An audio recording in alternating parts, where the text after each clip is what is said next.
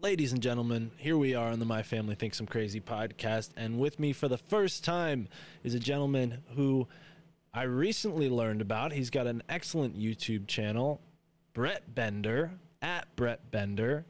Brett Bender, welcome to the show, brother. How are you? Great. Thanks for having me, Mark. I really appreciate this. Yeah, because right now, as I told you, my YouTube channel is a strike, so I can't post anything for a week. So I told you this is perfect timing, so I can still pump out content on YouTube while I'm in timeout, and my timeout will be done in 5 days. Excellent. I've been misbehaving. Yeah, I've been in timeout with YouTube before, and it's definitely made me change the way I relate to YouTube. So, yeah, lesson learned. I don't know what you did, but we don't need to spend too much time on that because you have some really excellent content on your YouTube channel, or you did until they maybe took some of it down. And I hope you find an alternative place to put it, like Rockfin or something like that. But we have a pretty controversial... Is this topic, this Isaac Kappy doc, is that what got you taken from YouTube? Is that? Yeah, and it's like I wasn't even upset that they took down my Isaac Kappy documentary because I did name some names, and it's like I understand you want to, protect your harassment policy. Fair enough. What upset me was the fact that after getting a warning for uploading it, I edited out everyone's name and I waited for the monetization review process to go through. And YouTube got back to me and said, yep, you're totally good to post, but with limited ads. And I'm like, all right, sweet. Then right when I post it, they take it down and give me a strike. And it's like, dude, you told me I could post it. What are you smoking, Susan? Yeah, well, they bait and switched you. It seemed like they gave you this false impression, but with the algorithms and the way that they, I don't know, maybe use computers, or they use people on a computer somewhere in another country, and they're just going through content, making decisions in 3 seconds and moving on to the next post.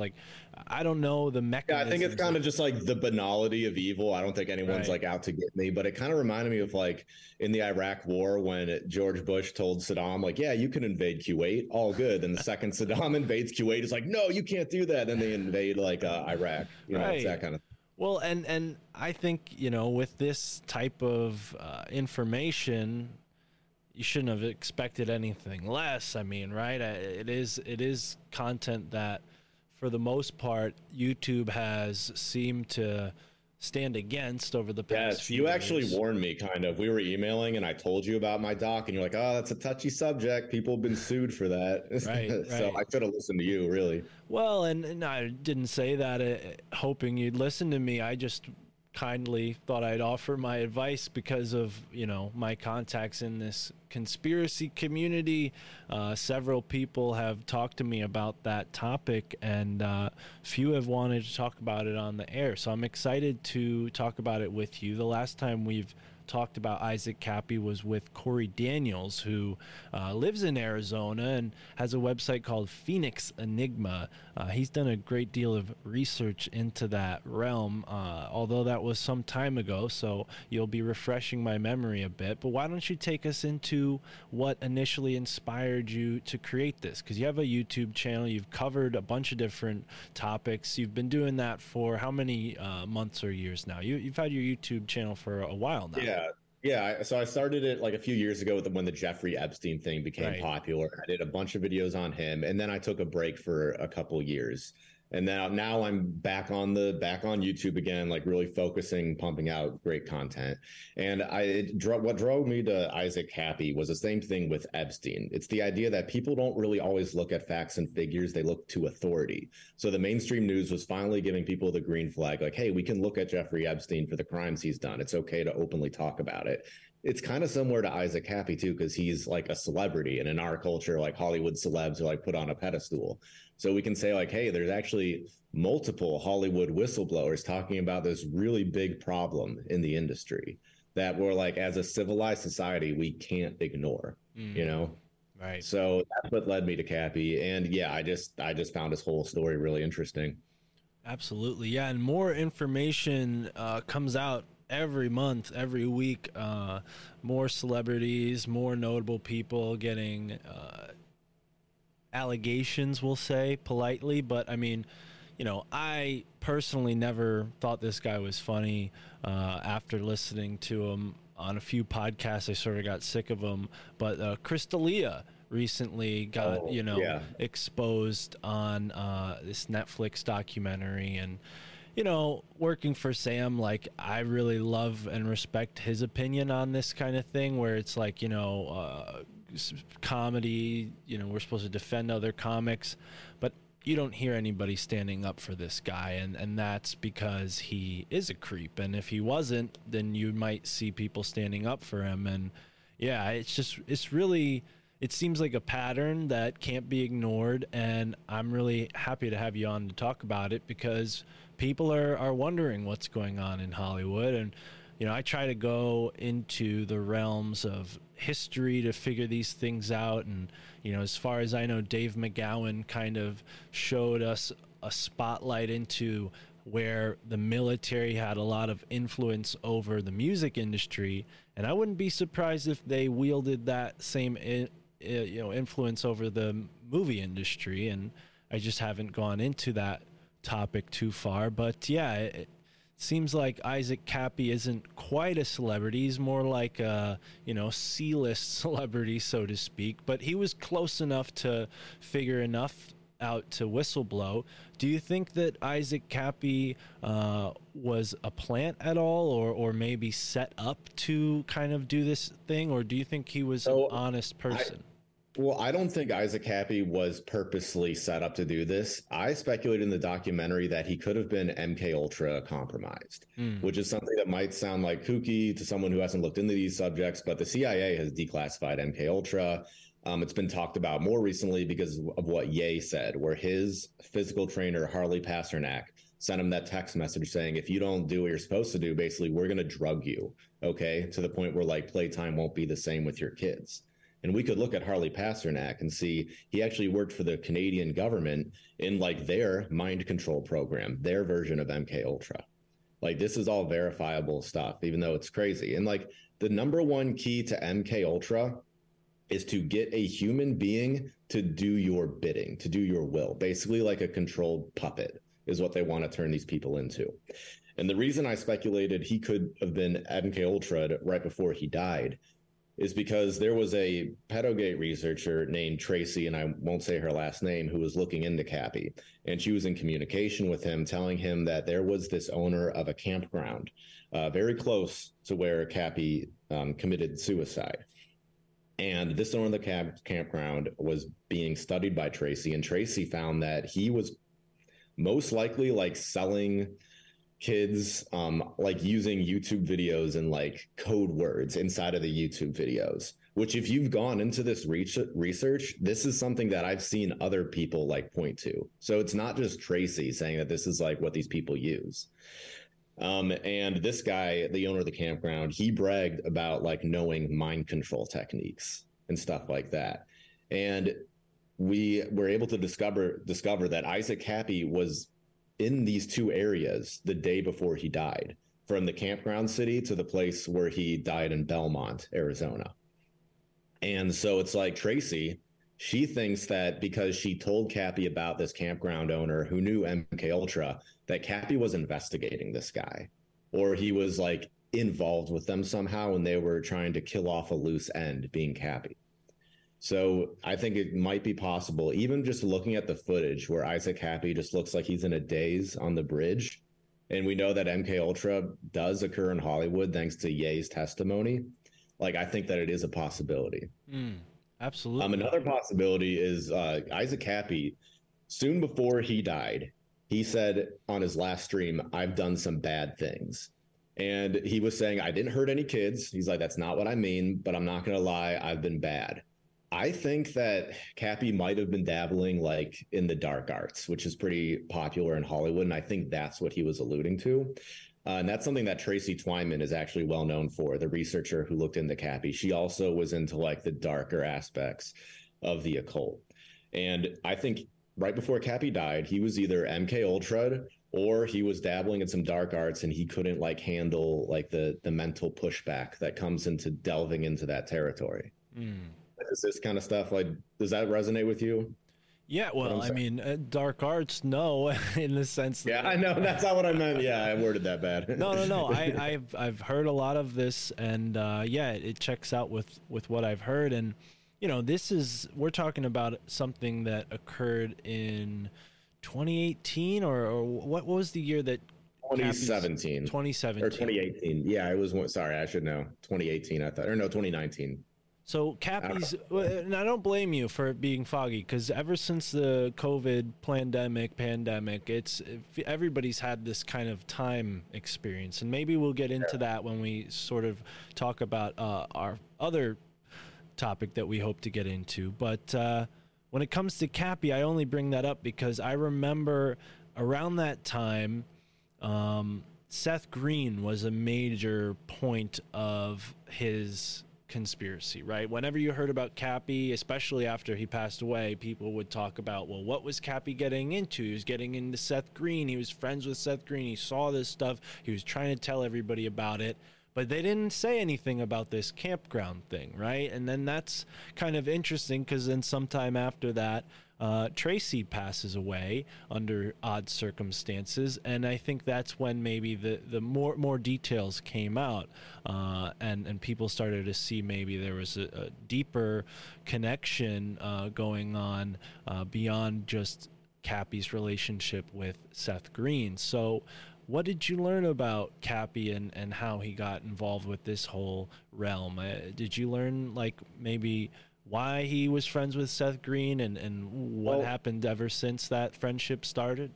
The thing is, Kappy, you can tell in his videos, he is a very likable guy, and you can tell he actually did make a lot of friends in Hollywood. Like, he was good friends with Seth Green.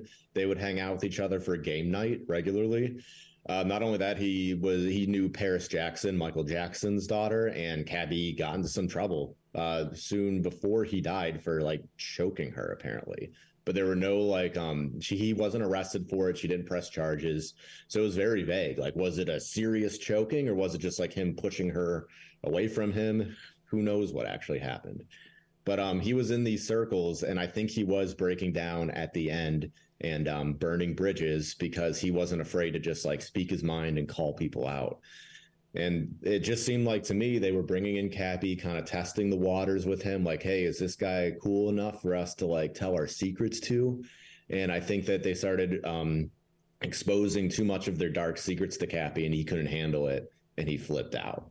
Well, and do you think that Kappy himself maybe was complicit to some degree, and maybe that's why they gave him more information? Like, this story about him choking Paris Jackson, I mean, she's definitely connected to some weird stuff if the allegations about her father are true, right? So yeah, what about Kappy? Do you think he's kind of involved more than definitely. He told? I think he definitely was. You would have to be for them to feel comfortable enough to even begin to tell him this sort of information. That's why I said earlier, I believe that he did dabble in the dark arts. Right. I think that's one of the first tickets that Hollywood gives you if you started going into these inner circles, because this doesn't just happen overnight. And we can compare Isaac Kappy to another C-list Hollywood celeb like Owen Benjamin.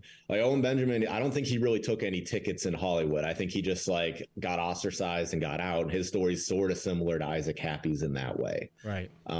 But then Kappy, he seemed to go down these really dark paths that ultimately led to his strange death. Right, yeah, and I appreciate the comparison to Owen, but yeah, definitely different in the sense that Owen was kind of controversial for his freedom of speech rather than his weird associations, and exactly. Isaac definitely, it seems to, I don't know, maybe felt like he needed to come clean or maybe even be a whistleblower to some extent, and I think that's something that a guilty person may kind of feel like could relieve them of their conscience, or their guilt, right?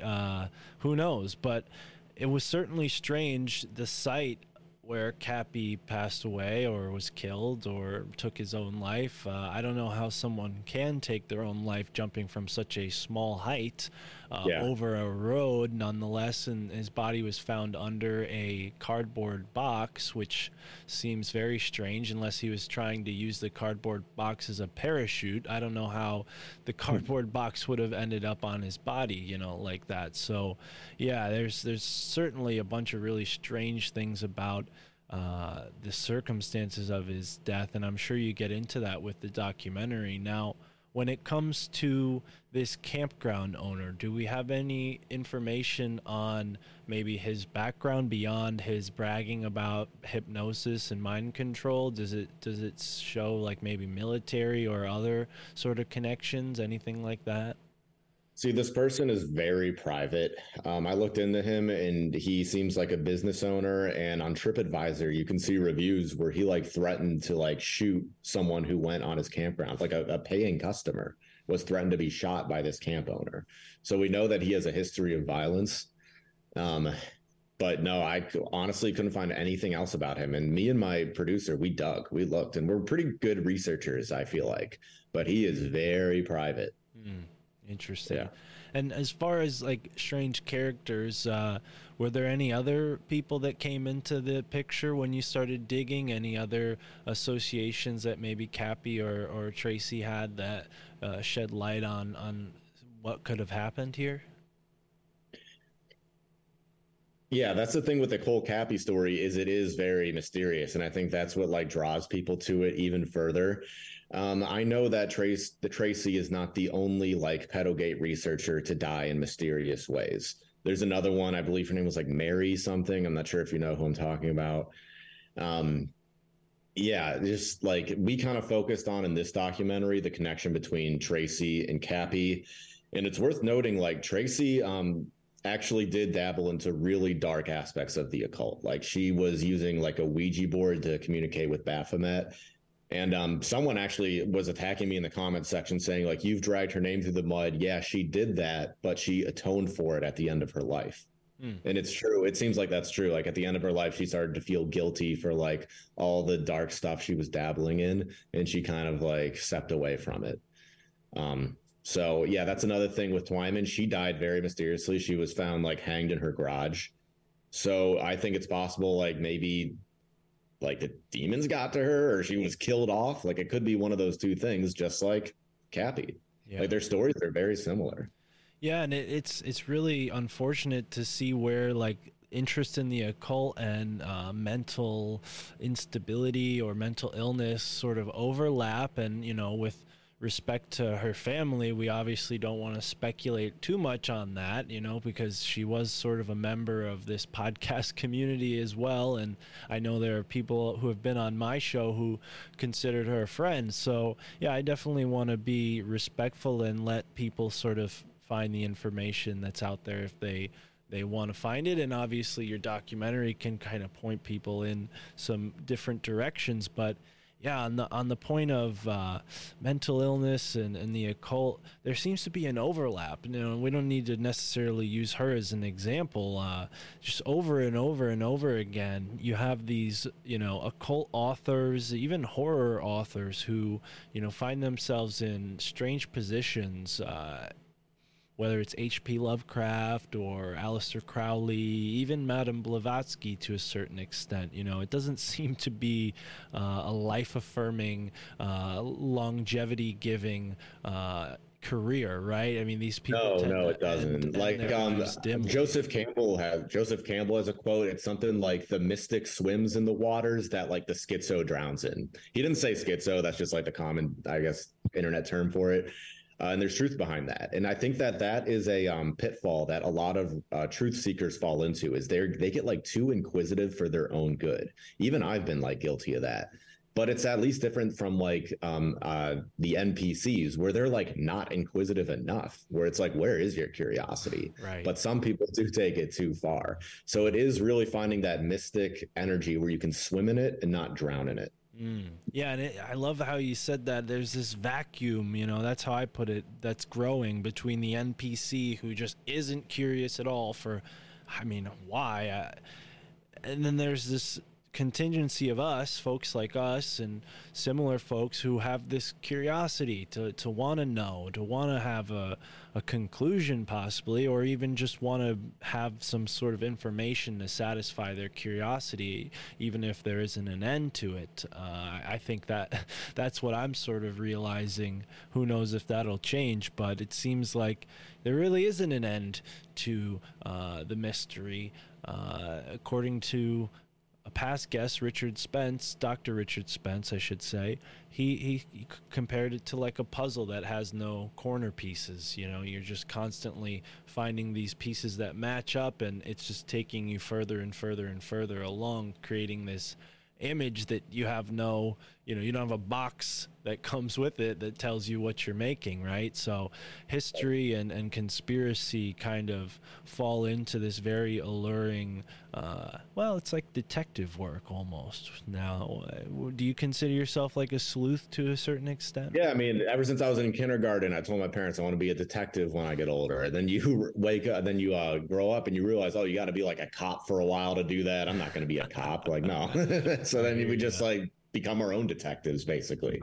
Right. And that's like getting in touch with your inner child, is by being inquisitive. That's what children are, man. They're always asking questions. And then we get taught how boring like studying is from our public schools. Then that kills the drive in us to like seek more truth. So, yeah, have you heard of, sorry, what? I was going to say, and I think that's purposeful to a certain extent, so that, you know, some of these controlling criminals can get away with their crimes, but, you know, the people at the top, so to speak. But go ahead. You had something you're about to ask me. Yeah, well, I was like looking into this one Gnostic text called like the Pistis Sophia. I think I'm saying that right, where they categorize people into 3 different categories. It's the helix, the psychics, and the pneumatics. Those are the 3 different types of incarnations here. The helix, they're just involved with like the material realm. It's like people that are like, oh, just my sports games, getting some food, you know, the entertainment industry. Then there's the psychics. Those are the people that like sort of, you know, they can tell like something's up and they have some questions and they're very like promising, I guess. And then the pneumatic is the one that like they just want to spread truth everywhere. They just want to like understand how the world works, and they're the ones that can like help out and lead like the psychics. And the helix, they, you know, I was a helix. I think that we all come to this world as a helix, really, because what kid questions like, oh, Santa Claus is actually fake? Like, we all just accept everything. So some of the helix, I think, turn to psychics, which then turn to pneumatics if you go down this path long enough. And it's crazy because it's like I've been delving into the idea of the reincarnation soul trap or anything, and I'm like on the fence with that. And you would think that this information is new, but this information is as old as human society. Yeah, absolutely. I have not seen this before. I'm really glad you're bringing this up. I mean, as much as I know about Gnosticism, I just haven't looked at the Pistis Sophia, and yeah, this is very interesting. I like how you put that, the helic, the psychic, and the pneumatic. I've never heard that dichotomy before, and it definitely, I could see, you know, at a point in my life, I certainly was helic, and then I quickly became psychic, I guess. I don't know. I mean, it sounds like I'm getting a little full of myself saying that, but, right. But it is to that definition, how you put it. Yeah, that's a really neat way to categorize people, and unfortunately, you know, it's a real bummer when people are helix their whole life, you know, and I have some you know, parental figures that are like that to a certain extent. Yeah, and a lot of people will bring up this really like reasonable like critique of that, is like, well, you're just making yourself sound better than other people. And it's like, yeah, I mean, you're right, and I hate that. I really hate that. But it's like, what do you expect from like certain groups of people that feel like ostracized by their own society just for like beliefs that they have? Like, this is a normal response to be like, well, you're acting like a Hylic, an NPC. You know, I'm just like simply questioning my surroundings. And then people who do that get labeled terrible things in our society, like white supremacist whistleblowers for just like mentioning stuff like this.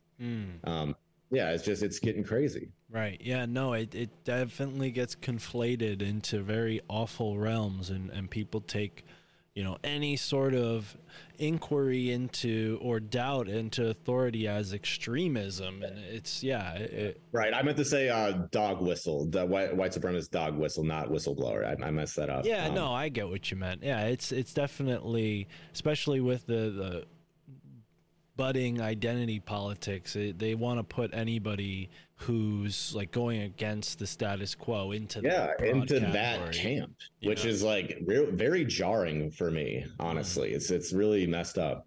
Like people say that you can't really change the world, but it's like I almost do feel like if you become a pneumatic, like you really can change the world around you. It's like, you can't change the world if you're a helic, if you're like operating with such a low like bandwidth that you're just seeing the material things around you. But once I think you open up your consciousness, that's when you can like directly really affect things in your life.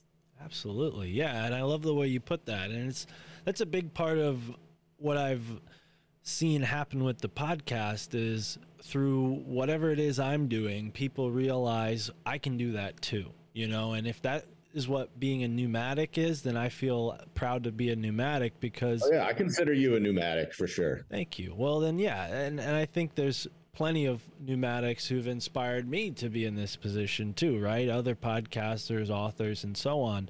But that's what needs to happen is we need to be building each other up and bringing each other from that lower rung to the higher rung so we can all sort of... And like we were talking about this before we went live, how like in the truth community, there is like, I don't want to say like drama, but it's like you get into like some researcher and then you realize, oh my God, they had like this heinous criminal past. And then like another researcher you like, and it's like, oh crap, that person like owes that person like $900 and never paid him back. But damn, it's like, I didn't know all this stuff. I didn't know. And then it's like, that's why I made that recent video where I just look over like spiritual wisdom found on 4chan. Cause I'm like, look, this is good information from an anonymous source. Okay. There's no ego behind it. There's no like pushback from like realizing that you don't like this content creator or whatnot. I think that's like a good thing to do is look at like anonymous message boards for wisdom. Interesting. See, that's something I've never... I don't ever use 4chan, so I'm surprised to hear that. Is there any other sort of selling points you can give me on that? What's the benefit of using 4chan? I find wisdom in Reddit even, but I think that 4chan you can find things where you're really thinking outside the box because it's a little bit more complicated to use. So in that sense, there's a filtering mechanism, which takes out like people that aren't really that interested. You have to be like really interested in looking for truth to even like operate this website effectively. Yeah. And then it's like, you got to like kind of watch it for a while and kind of see the culture there before you can post anything. You can't just jump on it and start posting. You're just going to get banned because people will tell right away that you don't belong. Right. You have to like actually like be an observer for a while. So it's almost like an initiation ritual too. I feel like I'm preaching a religion. That sounds really bad and weird. No, you're not. This is really interesting because 4chan is kind of like, it's been this internet boogeyman to a certain group of people. It's just people that are like, aren't afraid to say like edgy jokes. Sure, that'll happen. But if you're like spiritually a baby and you can't handle that, then get out. It's like, you don't cross the filtration system, because besides that other stuff, I found really interesting esoteric apolitical wisdom on there, right? Even on poll. Like there's so much, like just all it is just an open free speech platform. Right. So you'll find everything, See, now, and I really appreciate you saying it this way because I just never used 4chan because it wasn't ever something that seemed like I needed to be on, not for anyone like judgment of it, but then hearing about it through like conspiracy podcasts, it kind of felt even more confusing. Like, oh, well then who's on there? Like a bunch of trolls, that's what it sounded like based on... And maybe like there is like some trolls, but it's like, if you're a part of the truth community, as we move into the future with more and more censorship, we start to value more and more the value of just like free speech and open dialogue. Right. And it really does manifest in its purest form on these anonymous message boards. Well, and that's why I wanted to kind of really sit with this topic for a moment, because I do feel like if we're going to be talking about collective consciousness in the realm of simulation, like 4chan is the simulated version of this like specific collective consciousness. Like, you know, obviously people who are vetted to a certain degree to filter out bots, to filter out corporate interests, to filter out just, you know, normies who want to fill nonsense, you know, fill it up with nonsense, you know. To that extent, it kind of makes it organic, right? And then from there, that's the thing, dude. You just hit the nail on the head. It's authenticity. That's what like so many of us have in common is we just crave in an inauthentic world to see original content again. Right. Like I posted on my Instagram story just yesterday. I was watching the movie Be Cool from the early 2000s, and I'm like, Hollywood doesn't make original content like this anymore. So there's still that desire in the marketplace to consume original content, but it's not being provided by Hollywood or Netflix or any of these things, which opens up the market to the internet that anyone can take advantage of. You know, that's why it's like 2023. So many people, I've seen them say this, it's the year of discernment. On my channel, I call it the year of the white rabbit. It's where so many people are going to be going down the rabbit hole. Like I've said it, and I swear to God, I've seen 3 other content creators like say the same thing as me. Not white rabbit, but like the year of discernment kind of thing. Yeah, well, absolutely. I've had a friend of the show, Donut, on the Donut Factory, and he kind of gets into that every, you know, turn of the year. I remember last year he was talking about, you know, oh, it's going to be Tiger year or whatever. This year's a rabbit. And that's immediately what I thought of as Alice in Wonderland. Yeah, exactly. Yeah, the Chinese zodiac, it's a rabbit. Yeah, and dude, it's so weird. I was just on a little adventure with a couple other podcasters in Pennsylvania, and one of the things I noticed was there was a street in this neighborhood called Rose Valley, Rabbit Lane, and then there was another. There was like a, what do they call it? A stitchwork piece of art where you like pull thread through kind of a flat surface and you make a pattern. Quilts or... Yeah, well, it was in a frame, but it was very detailed and very fine threads, so there was a lot of detail and contrast to it. But it was a rabbit sort of like in the position of the Fool from the tarot card in this very odd museum that my podcast friend Recluse, aka Steven Snyder, set us up to go on this tour. And just synchronicity had it that I saw some weird rabbit symbolism along that journey. But yeah, I hope so. I think if this year is anything like the past few years, people will be continuing this momentum of I don't want to say waking up, but I mean, it's almost like an apocalypse, right? Not in the sense that there's any sort of... Right, in a revelation sort of thing. The true meaning of apocalypse, right? Yes. Yeah, not what we've been given by movies or this Armageddon. That's something completely different. Yeah, and it's like, what is the apocalypse going to be except for the majority of humanity waking up to these difficult truths? It's not going to be doom and gloom, because people have been talking about that for decades. Like each new decade, it's like, oh, this will be the end of the world with nuclear Armageddon or whatnot. It never happens. Never.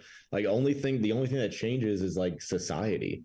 And it's like, dude, I've been like really studying NPCs recently because it's such an interesting like topic for me. Because at one end, it's like I shouldn't even be looking at this because it's kind of wrong, but the other, it's like I know there's truth here. And I came to the conclusion that NPCs are only really sort of a bad thing in a society where it's a democracy run by psychopaths. Because in that sort of environment, a small group of people can like convince the herd to vote for things that hurt them. But if we lived in an ethical society, I don't even think we'd be able to notice if anyone was an NPC. Either we wouldn't be able to notice it or they just wouldn't even exist. Like they're only a problem in our very specific society. I love how you're putting this, and it's kind of bringing a lot of new thoughts to mind, because I initially was turned off, and I like how you kind of coached this with, it's kind of a weird subject.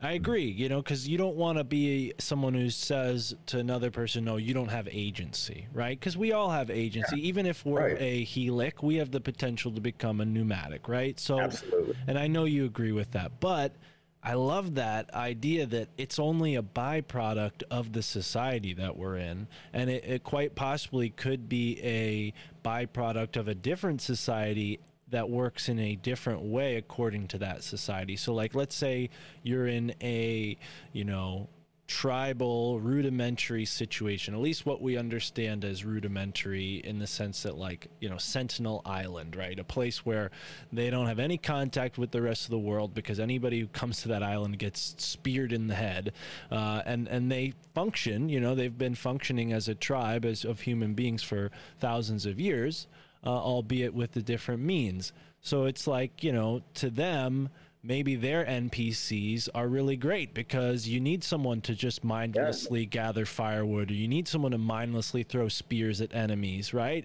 And that's how they survive, and it's kind of a good thing. And maybe even because of the songs or the culture that they have, everybody knows the same things, so it's not really like a problem to not be unique or not to bring... Yeah, because they live in a moral, ethical society that's still connected to God. It's still connected to Mother Nature. Right. And that's why I say, like, it is our duty as pneumatics to, like, change the world for the better, not just for ourselves, but for the Hylics too. Right. I love that, man. And I love how you mentioned Mother Nature. And I know I use that example that's like inherently, you know, in nature, but that's just where my mind goes when I think of what humans should be. It's something more like, well, what we would think of as the Native American approach, you know, this sort of balance with nature, this respect, reverence even for nature, rather than like a sort of domination over nature. And I wonder if, you know, here in America, the sort of Western European mind kind of took over the land of the Native American and now is sort of being imbued with the philosophy of the Native American, just through like the transference of energy through the land, you know, as sort of an inevitable kind of transformation, like the land supersedes the culture, so to speak, and hopefully that leads to good things. Because what I hear from you and what you're sort of speaking, it's very optimistic. I love it, man. It's just kind of brightening my day up over here on this cloudy New England day. Oh, nice. Yeah, I'm in Ohio. It's cloudy too. I thought you were in Florida for some reason. No, Dr. Narco Longo and Juan are in Florida, and right. That's why I thought that. Yeah, I do a bunch of shows with them. No, a lot of people from New England consider Florida their second home, but not me. Not me.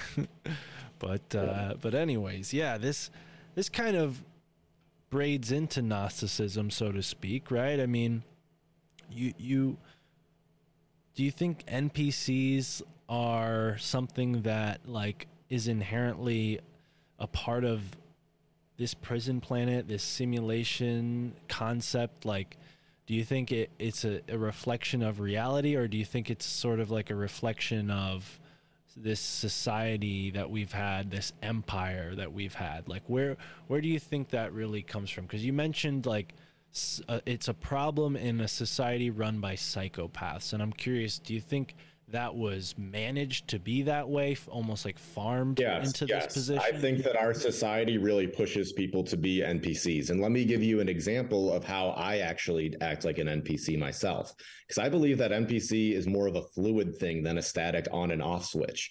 I mean, I even see people in the truth community act like NPCs. All these people who say things like, oh, that's simply a psyop, everything is a psyop, without giving any like proof to show that that's true. And then they like put a crown on their head and act like they're the wokest special boy because they just know everything's a psyop, and other people who don't are stupid. And it's like, well, you have to have proof to back that up, or else you're just being an NPC, you know? Or people that'll see a YouTuber and be like, oh, he's got the 33 in the back, that means that he's a part of the Illuminati. It's like, dude, you're an idiot. Like, no, like, you're in the truth community. You got to be like better than this. You got to have your discernment levels up. And it's like our society. Oh yeah, here's an example of how I'm an NPC. I believe that one characteristic of an NPC comes to like social media, which is what our society is like based upon right now. And it's like, if you consume it more than you use it, that's NPC like behavior. I think you got to flip the ratio around, which is something I struggle with. I think, consume social media more than I use it to bring like my message out there or just express myself. Like this, what really woke me up to this is looking at like how people used to talk to each other on AIM when the internet first came about. Dude, they would just use it to be like, hey, are you going to be at the park at 3:00? Yes. Okay. See you there. Then they were done. They weren't just sitting on the internet all day looking at things. They would use it to actually help communicate with other people. Right. Well, and it's so funny, like the way you're bringing that up, like it's bringing so many memories to mind, because I was a part of that AIM generation like for a few years, and then we all got cell phones, and that's how I use my cell phone. Like I was never like spending like all night talking to my buddies. It was like, if you go back and look at like my friends from high school and our text conversations, it's all like, yo, what are you doing? You free? Yes. Where do you want to meet? Okay, see you then this time. And that's it. Like it's just all just like, you know, planning actual in-person hangouts. And now that we're all kind of separated by distance, we don't have that backbone of like internet talking to like keep our relationship going. So it's kind of in the reverse, where I don't talk to them as much unless it's in person. And in those cases, it's like, whoa, like we're getting into all the things that we love to talk about, and it's fun, and you know, and it's definitely a byproduct of like being in this generation. I don't know how much older or younger than you. I'm 31. How old are you? I'm 28. So we're around the same generation. You're a little older than me. And yeah, I think we are part of that generation that started with the more analog. We grew up familiar with more of like the analog, and now we're kind of in the full digital. Like we had still some remnants of analog when we were kids, you know, and even teenagers. Now it's totally digital.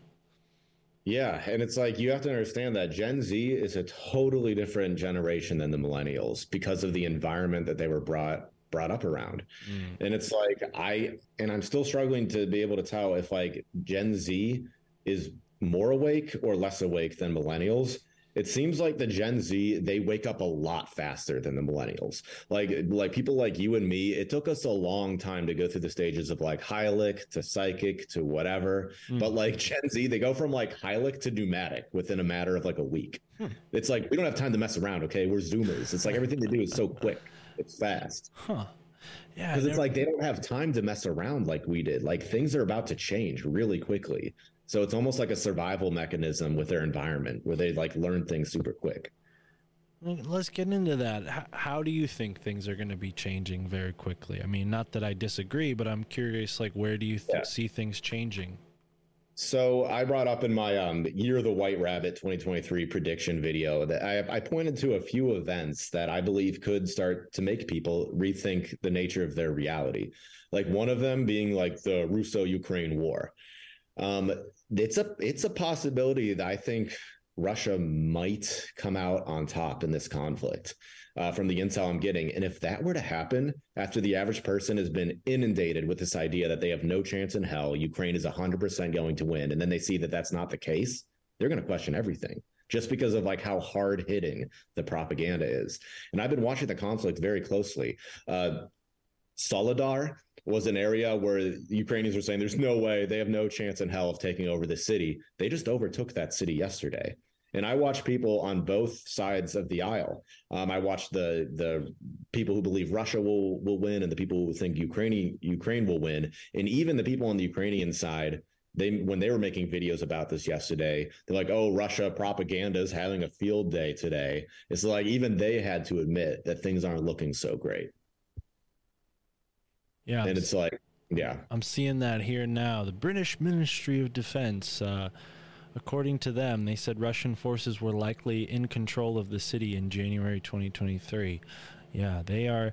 See, this is the thing, though, is from what I've heard, I hope you agree, or maybe you have some information to enlighten me on this, but it seems like this is just another proxy war, and we have, you know, American special forces and British special forces and all these other nation special forces fighting under the guise of Ukrainians. Like they'll, you know, they just don the Ukrainian uniform and have maybe a couple Ukrainian soldiers with them. Yeah, but I've seen a few videos of English speakers in Ukrainian uniforms going around doing drills over in Ukraine. So there's a lot of them. There's a lot of foreign fighters, and I hear that the Russians aren't as nice to the foreign fighters that they find compared to Ukrainians. Like if a Russian finds you and you're part of the Foreign Legion, they'll show no mercy. They're just going to kill you. Right. It's like they're like, you have no part in this war. What are you doing here? Right. Well, and then that's. You know, as grim as that is, I kind of agree with that. It's like, you know, for so long we've had these like international interests meddling in countries' affairs. It's happened in our country. It's like how can we judge Russia when Russia is literally fighting for their right to exist? Right. But when the United States have been in wars recently, we're fighting for like foreign energy interests and other countries' interests, who I won't even mention. Well, yeah. Yeah. No, sorry, what? You can mention it. Israel and England and Israel, yeah. And England. Mm-hmm. Yeah, well, and that's the thing that people don't like to talk about with England is they created Israel. Like there's this whole, you know, crypto interest in, you know, the occult with politics. And, you know, Israel is like a huge indicator of that because, you know, of the whole Zionism thing. And then that goes down a whole rabbit hole. I don't know if you've covered much of that on your YouTube channel, but, you know, I don't blame you if you don't, because that's another one of those topics where people will just jump all over you and say you're dog whistling. It's insane. Like I have a nice like Telegram group. You can join in the description of any of my videos. And I got Jewish people in there who like love my show. And I'm like, yeah, like I live in a very prominent Jewish community where I'm at right now. I've never met one I don't like, but what I will do is I'm going to criticize the ADL and I'm going to criticize the amount of money we give to Israel. Okay. Like that makes logical sense, and it doesn't make me a hater. You know what I mean? Right. And this is all the identity politics trying to get into the realm of opinion making and to take the steam out of what could become political movements that lead to rational, diplomacy. This is not rational diplomacy when you have, these foreign interests outweighing our own interests and getting, our soldiers here in the United States killed in these wars. I mean, even the soldiers of fortune. I mean, there's all these mercenaries now that are coming out of the United States. I'm sure that's not anything new, but it definitely puts a whole new perspective on how other countries see us and takes the steam out of us being, oh, we're the best, we're the greatest country. I mean, I hope people internationally who listen to my show, because I know I have some like Canadian, Australian, and European listeners, I hope they don't think of me as a dumb American, because I've always felt like, why are we being so like nationalistic? And now I realize that that's a part of this PSYOP. That's a part of this MK Ultra conditioning to get us to go along with these foreign wars. And then they jostle it in the other direction when it suits their agenda. You see that happening with the left where, now we want to take away everybody's guns because America's been this big bad bully and big bad white men have been shooting too many people. It's like, no, hold on a second. It's not that simple either, Yeah. And it's like, I don't even think that the United States, I think they realize this, that they couldn't even win a land war against Russia. I mean, think about it. The United States just humiliated itself losing to Afghanistan, the graveyard of empires, as they call it. Do you think they'd win a land war against Russia if they can't even beat Afghanistan? They know that the answer is hell no. So NATO in the United States, they know that there's nothing they can do, even if they wanted to. They know they would lose. Well, and that calls into question, like, what are they doing with all this alien technology, so to speak, all this weird black budget money that we're spending all this money on? Like, what is that really for? What are these wars really for if we're losing at such a devastating rate? I mean, to me, I don't think Afghanistan was ever about winning. I think it was just about making sure we had a good, steady supply of opium coming into the country. I mean, I'm sure you've looked into all the stuff with the drug trade and how that's being sort of green-lighted by these same military and special forces powers. But yeah, I don't want to be over here just like stomping on America the whole time, because I do love this country to a certain extent. But we can. We can love the country, but we hate the parasites that have taken it over. Right. That's the difference. Thank you. Because like I have a lefty friend, and he's like, I find it just so ironic that all these like far right people, they like bash on America, but I thought they were the most patriotic ones. I thought they loved their country, and it's like, yeah, they do. But like, there's been a foreign infiltration here, and the news media is trying to tell us that our enemy is Russia or our enemy is China. Like, no, I've said this in my videos. Our enemy is the domestic threats that we are facing here right now. The WEF included in that. Right. Well, and also this, that same mindset that compels people to think that people on the far right are these terrorists who are going to, stir up all this domestic terror, and we need to keep a closer watch on everybody. It's like, that's not patriotism. That's not what people on the far right are after. They don't want less freedom for people. Dude, people on the far right are hippies. All they want is to be in their isolated like farms with their families, like growing a family and growing their own vegetables and being left alone.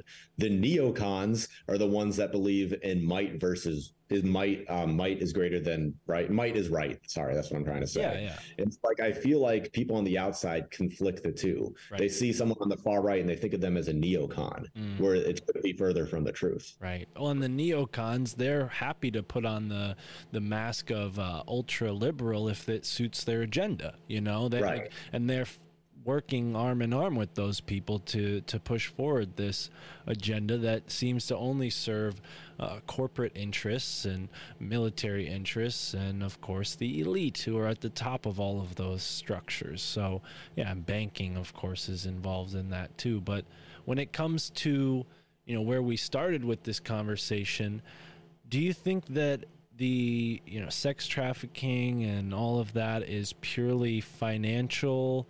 Or do you think like things like sex trafficking and drug trafficking have an occult motivation? Do you think that they're maybe trying to degrade us so that we stay stuck in this Gnostic prison planet, or even become more like NPCs? Do you think that this is maybe like a part of a sort of mass entrancement of the people to become their lower selves rather than their higher selves?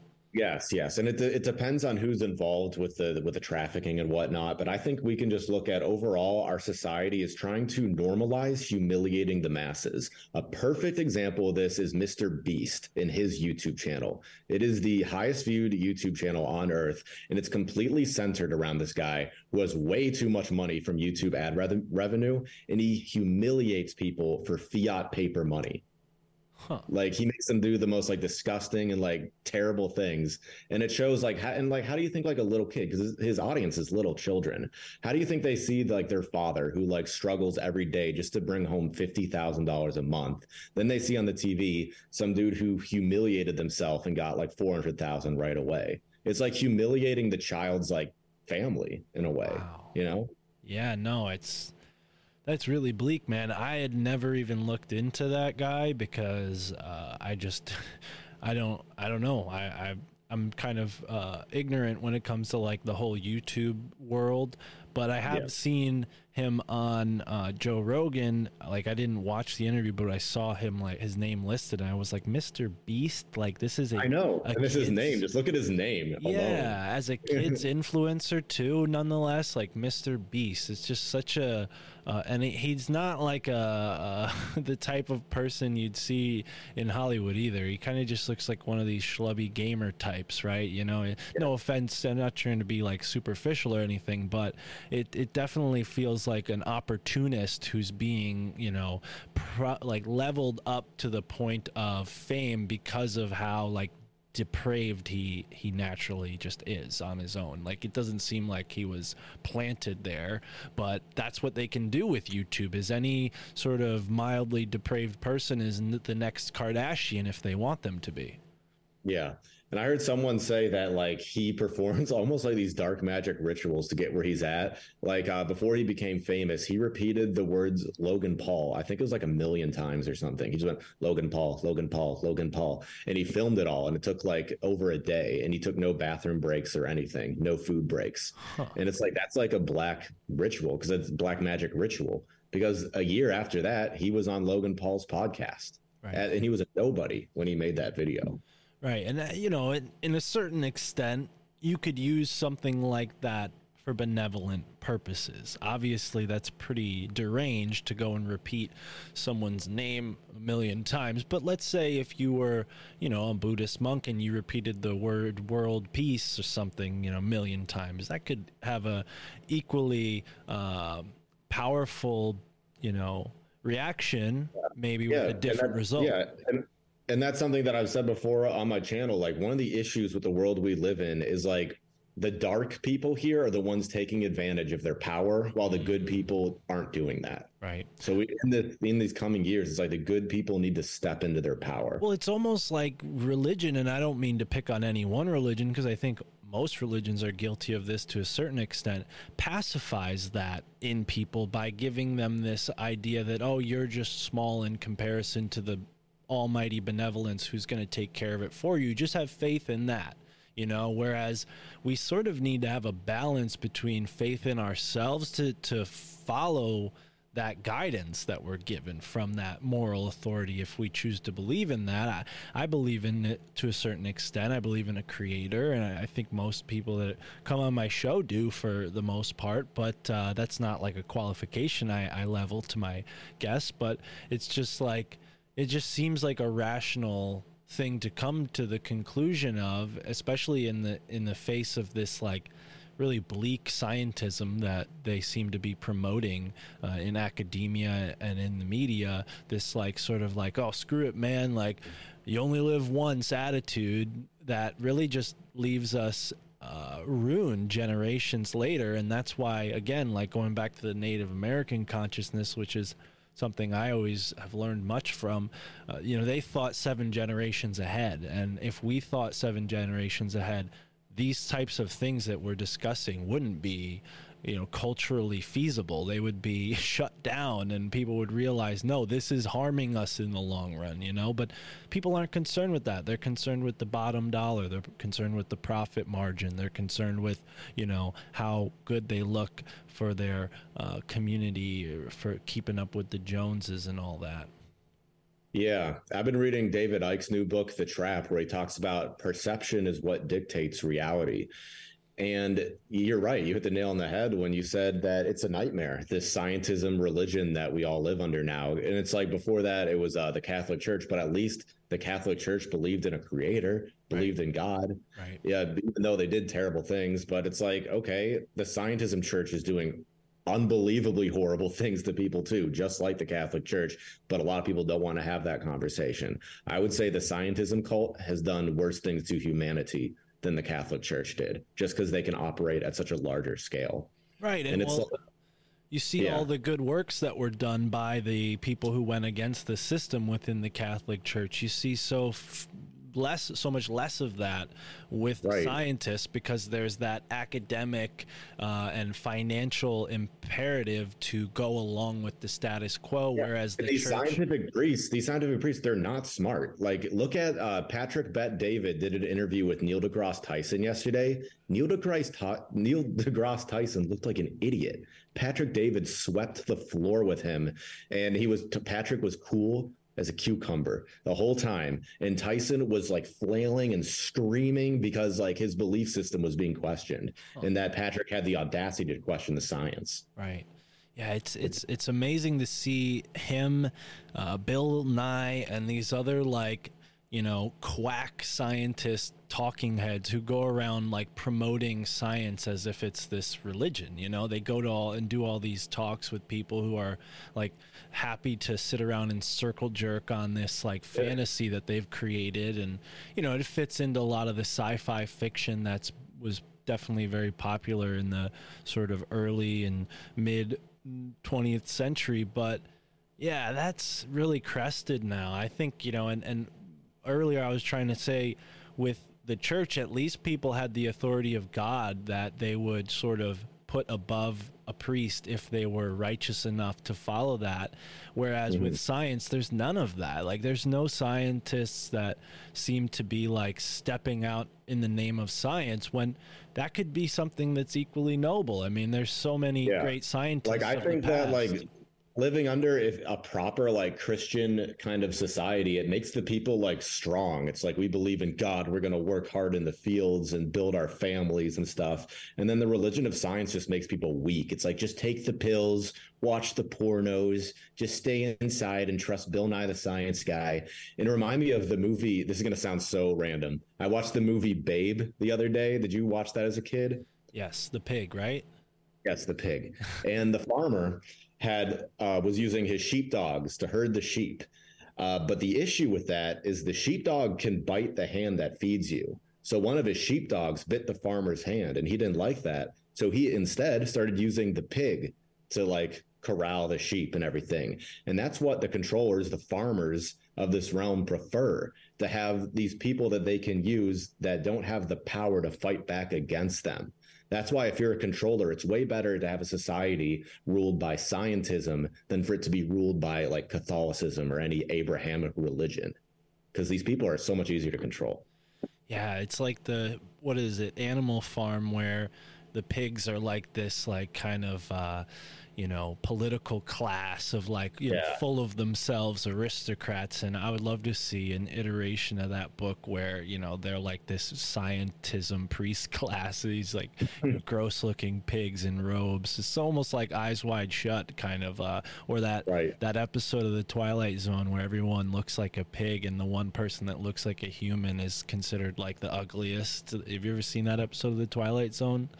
I don't know if I did. Everybody has like a pig nose, and this one person just looks like a normal human, and they're all like, oh, like they're treating them like a pariah. It's sort of like, it's just tropey, but it's that's that one quote I heard recently where this one person from forever ago was like, there's going to come a time when the majority of people are crazy and they'll think that the sane man is mad. Right. And they'll say, you're not like us. Well, and it's like, that's like the world we're at now. That's exactly what that Twilight Zone episode was trying to, point people towards. And it's crazy how, that era of media prophesized, and some people even say predictively programmed us into this spot we're in now. I would say maybe Rod Serling was more of a benevolent influence in that. But yeah, we certainly see like Aldous Huxley and Charlie Chaplin. I mean, I just recently learned that Charlie Chaplin was a rapist who had several underage women as a wife. He had like 3 or 4 marriages in his life. All of his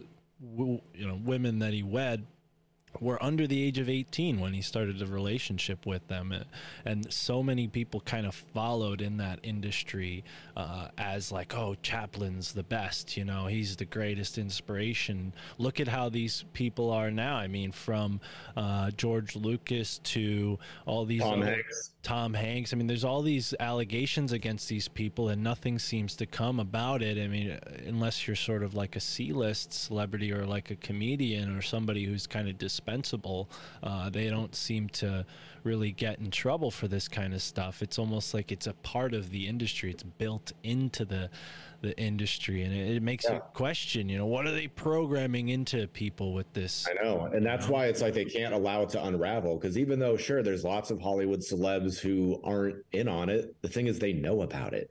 And if this thing hits like the light of day, it's going to be like, wow, innocent celebrity, you knew about this and didn't say anything, you're a monster too. Right. And it would take down like their whole Hollywood control structure. And actually, I posted this on my Instagram recently too, saying that like one of the reasons why there's no good original content anymore is because the creators are more focused on social engineering than they are on story building. Right. That's why it sucks. Right. And it's so obvious when you look at how they all use the same archetypes. And these archetypes, if we're going to go with what Joseph Campbell taught us, and George Lucas basically based all of his kind of stories with Star Wars on kind of the Joseph Campbell research that he was obsessed with. they're just playing off of these subconscious archetypes. All of it is a result of this kind of psychology of the late 19th and early 20th century. Edward Bernays, whose nephew started Netflix, I mean, he was the nephew of Sigmund Freud, and Sigmund Freud's research, for folks who don't know this, I mean, a lot of it's been debunked and considered kind of quackery at this point, but it had a perversion to it that I think was kind of telling now in hindsight, like, Freud's obsession with like sexuality with children and like the sort of weirdness that goes along with those realms. I mean, Albert Kinsey and all those guys, it's really strange, this clinical criminal overlap where doctors become criminals, and it's totally legal and looked away. I know. I saw a meme today that showed that one of the board of directors for the FDA is now one of the board of directors for Pfizer. Like, there should be a law making that illegal. Yeah. Earlier, what you were saying too is there's a lot of like underlying psychology in these mainstream movies. Like, see how similar the Force is to Source. It's like, yeah, we can all tap into like Source, God energy to empower us. Right. Well, and that subtle difference too of Source being like kind of something you're in a benevolent relationship, and Force being something that you're so they inverted it, which they always do. Well, I never thought of that until now, so thank you, Brett, for kind of this is the magic of the podcast. I didn't want to pat myself on the back before when you're talking about the authenticity thing, but that's why podcasting is so much more popular than this stuff now, because people hear us talking and they know we didn't script this. I haven't even met Brett before we hit record. Like, this is as natural as it gets, and I'm having a great time. So, like, that's infectious. People hear this, they're like, oh, shoot, I want to have conversations like this. And next thing you know, they start a podcast, right? So I don't think there's any way that this can bubble the way people may predict it to bubble, and the way like the movie industry and the music industry I've inspired other people to start podcasts too. And it's like, when these same people, they watch like a Hollywood movie based around horror and nonsense, do you think it inspires them to do anything? Of course not.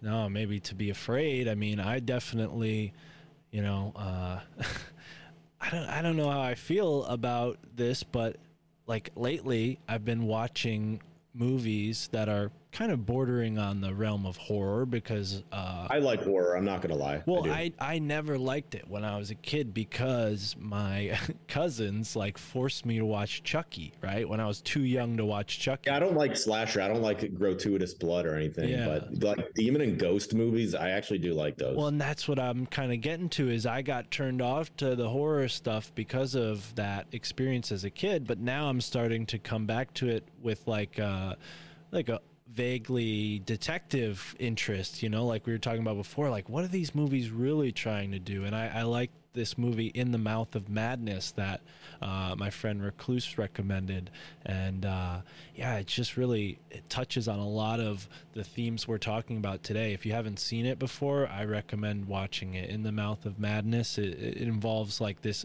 horror author who's kind of writing the book that this main character is involved in, and doesn't even realize it until the end. And I'm already giving away too much, but that sounds like a psychological thriller, which is like my favorite. Right. Well, and that's the kind of thing that I think cinema could be good for, is like giving us that experience and teaching us a lesson that maybe we could have only learned through direct life experience. And that's kind of a dangerous way to learn. And it's like, that was back when Hollywood actually had like good practical messages. Now the message is, it's wonderful if you're gay, and it's like, okay, cool, like, do you have anything else besides that to like try to tell people? Right.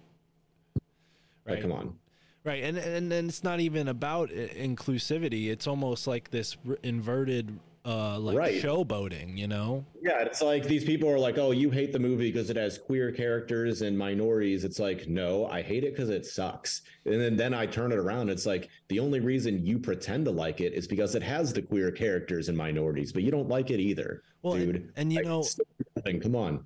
It's funny. I was listening to a podcast last night, and this guy Sidney Gant, he's a comedian, he's a black man. He was talking about how his son he doesn't use the word pride with his son, because he, as a black man, he's like, that's racist. Like, you look at the definition of pride, like the 4 definitions of pride, and it's literally like designed to make people pacified. And he had a more nuanced. I know what he means, because that's teaching people to be proud in something that you've never accomplished. Like, I never accomplished being white, so having white pride is absurd. Right. Like, I'm proud of like starting my own tree service business. I'm proud of things I've physically done. Right. And that's the other thing. If your sexuality is yours by birth and you totally believe in that identity, it is absurd to have this like pride to the point where you're dancing in the streets and getting all this attention every year. And it's like, come on, like that. I'm not an expert in this. I don't want to offend any of my listeners, because I know my listeners come from all walks of life, but I do disagree with that, showboating. Dude, I'm friends with gay guys. I'm friends with gay guys, and they hate pride parades more than I do. They're like, gay used to be kind of like punk and cool. It used to be like for the dredges outside of polite society, and now they've made it corporate. And now it's like super lame. And it's like the gay bars they go to aren't edgy or fun anymore. In fact, there are no gay bars anymore, because they're all accepted, so they've all just melded together. Right. And I'm not saying that was like good or bad, but I'm just saying their point of view. And it's worth talking about, because so much of this is not even considered like appropriate in these social justice warrior circles. They're just like, they'll look down at you if you have any sort of opinion. Yeah, but it's like they're angry because you're not making homosexuality corporatized. It's like that's why they're mad, which is insane. It's like they're not even looking at them as like real individuals. They're just like, why aren't you fitting into the homogenous straw man that I want you to be? Right.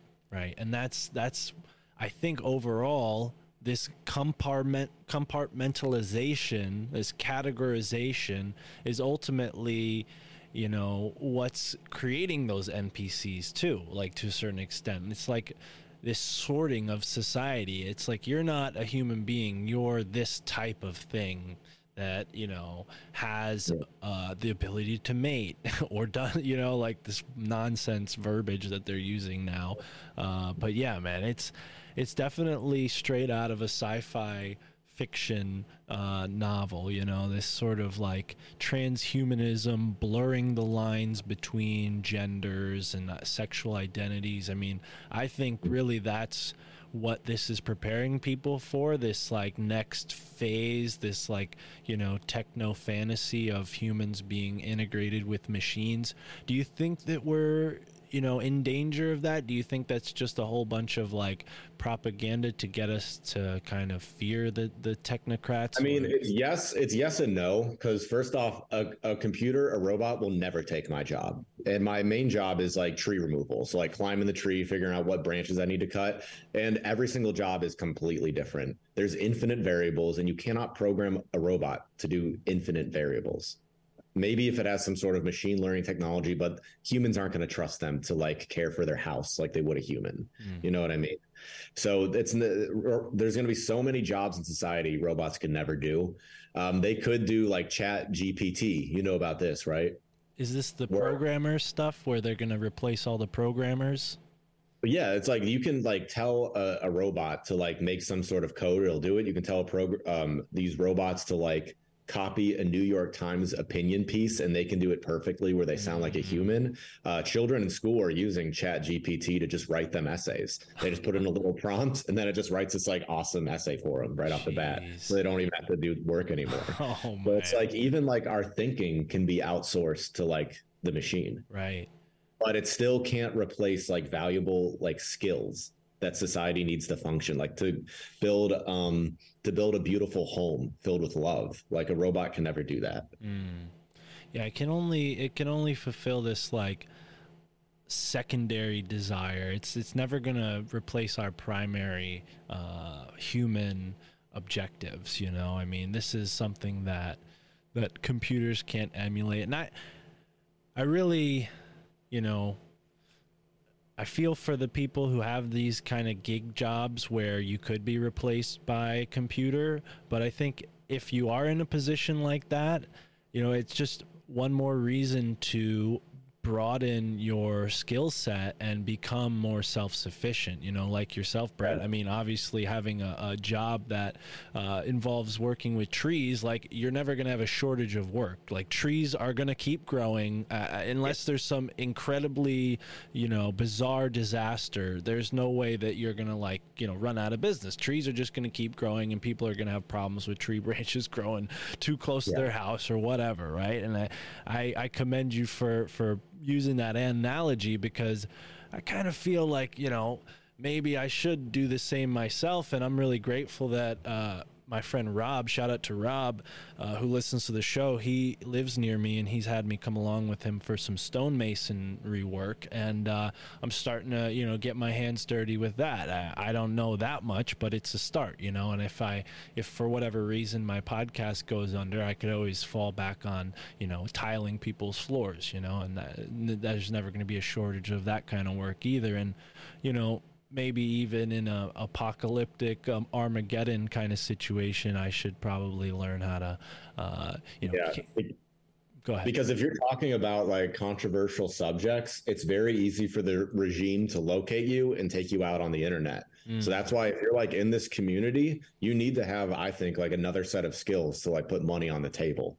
Not that this is all about money or anything like that, but just like you got to have backup plans in the current modern world we live in. Absolutely. Yeah, no, I feel that 100%. I'm kind of in a different position here with my podcast gigs and whatnot and the connections I've made, but still that is all very temporary to a certain extent if you look at it over a certain timeline. So yeah, please, folks, buy my book, buy my little PDF so I can keep writing and maybe be an author. And I didn't know you had a book. What's your book on? Yeah, it's more of a zine than anything. It's only 12 pages, but we have 2 editions, and it's called The Synchromistic Exploration of the Ever-Expanding Now. Not a mouthful if you use the acronym SEEN, and that's kind of like my take on randonauts and Discordian kind of synchromysticism, where you sort of use little like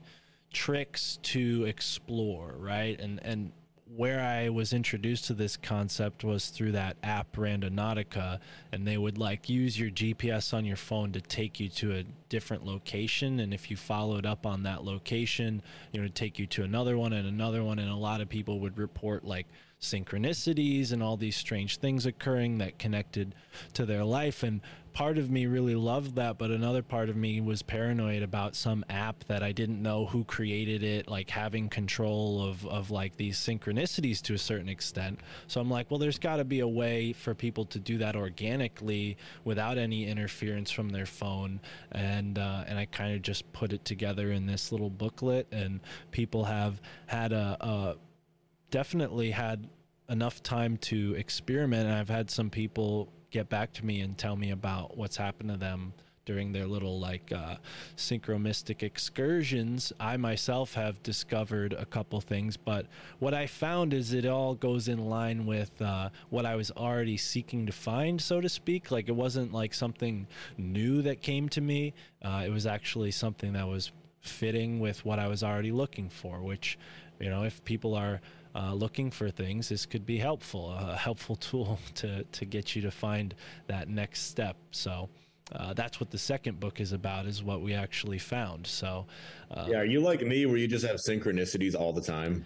I think it's something that happened, you know, a while ago, but podcasting accelerated it, and I wonder if you've had that same experience since hosting your show. Do you think it's something that like clicked up or became more frequent when you started doing this type of thing? Well, it's something that becomes more frequent when a person steps into their dharma, like their duty, like what they're supposed to be doing. It's the same thing with love. Like when you're really in love, like it gives you so much energy, you're energized. And it's the same thing with your dharma. If you're doing your work that you're supposed to be doing, it just innately gives you all this energetic energy. And with that energy, you're able to see like more synchronicities that the universe is feeding you.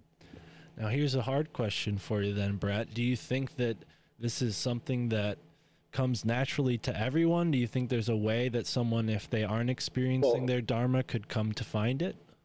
The thing is, it doesn't happen to a lot of people, but that's a product of this society, because our society is showing people, oh, you just sit on the TV all day. When you get home, work in your really annoying like wage job.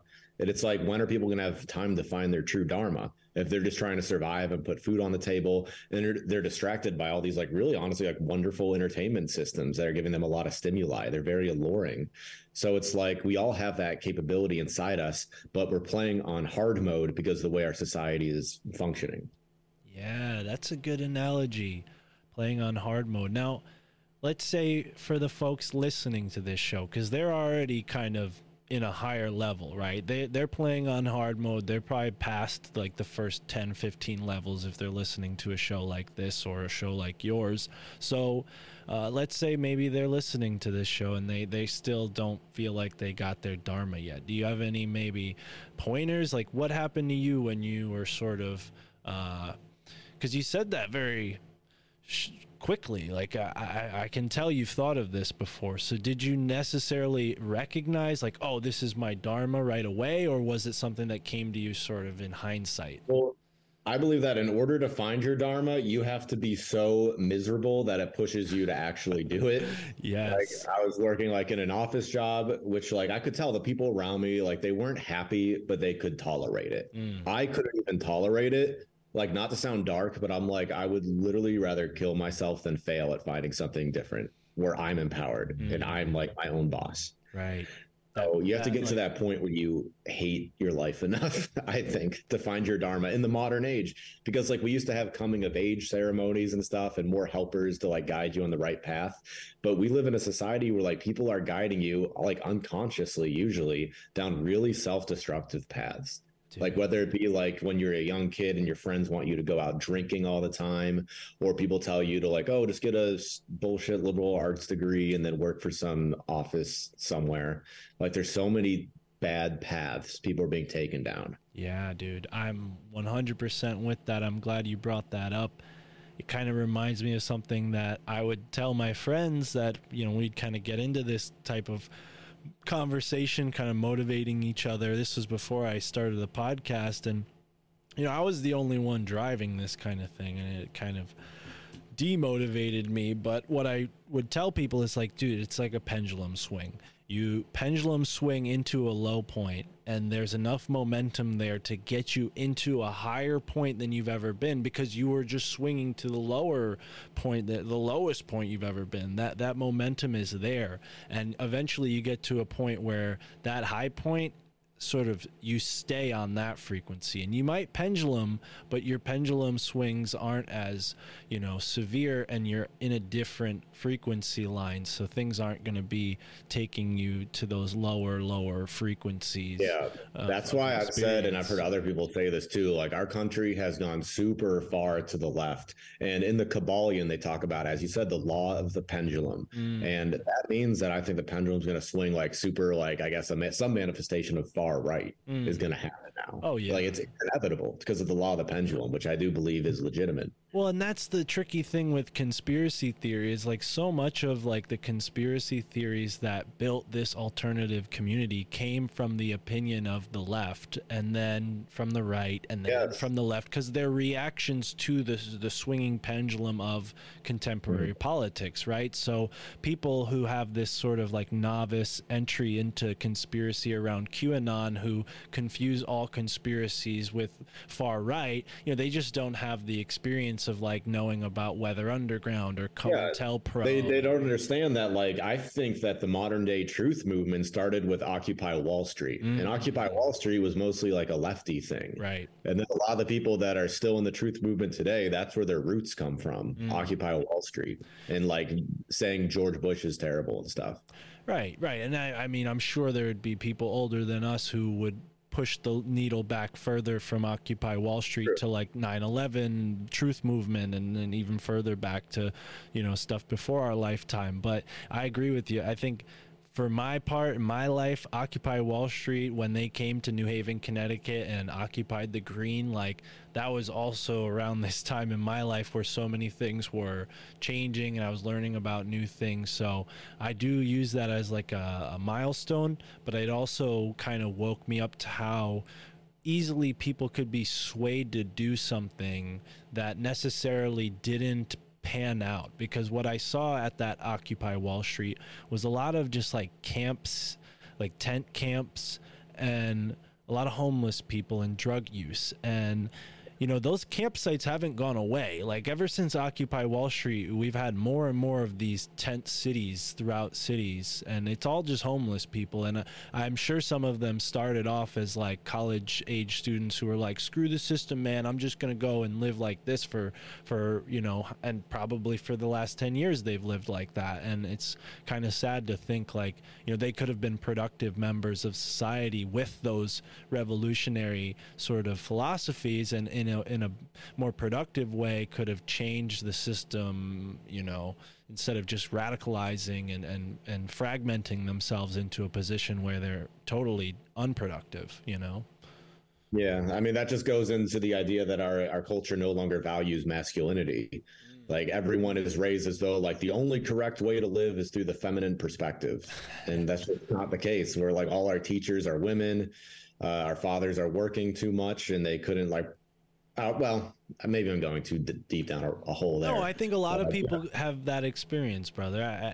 You know, I myself, my father worked, you know, 7 days a week, like, you know, so that was true and I saw him 2 of those days because I was working right there with him from the age of like, you know, 7 or 8, like landscaping and stuff. So, you know, I kind of got a perspective with my father that was a little different, although I wasn't the best model worker. My dad didn't always have the best little employee on his hands. I learned a lot of shit from him that I'm sure guys whose fathers are like doctors or lawyers in jobs where they can't bring their son to work and have them learn a thing or two, you know, they just go along with whatever their school is imposing on them, or maybe their stay-at-home mom or whatever other influence they have, you know? Yeah.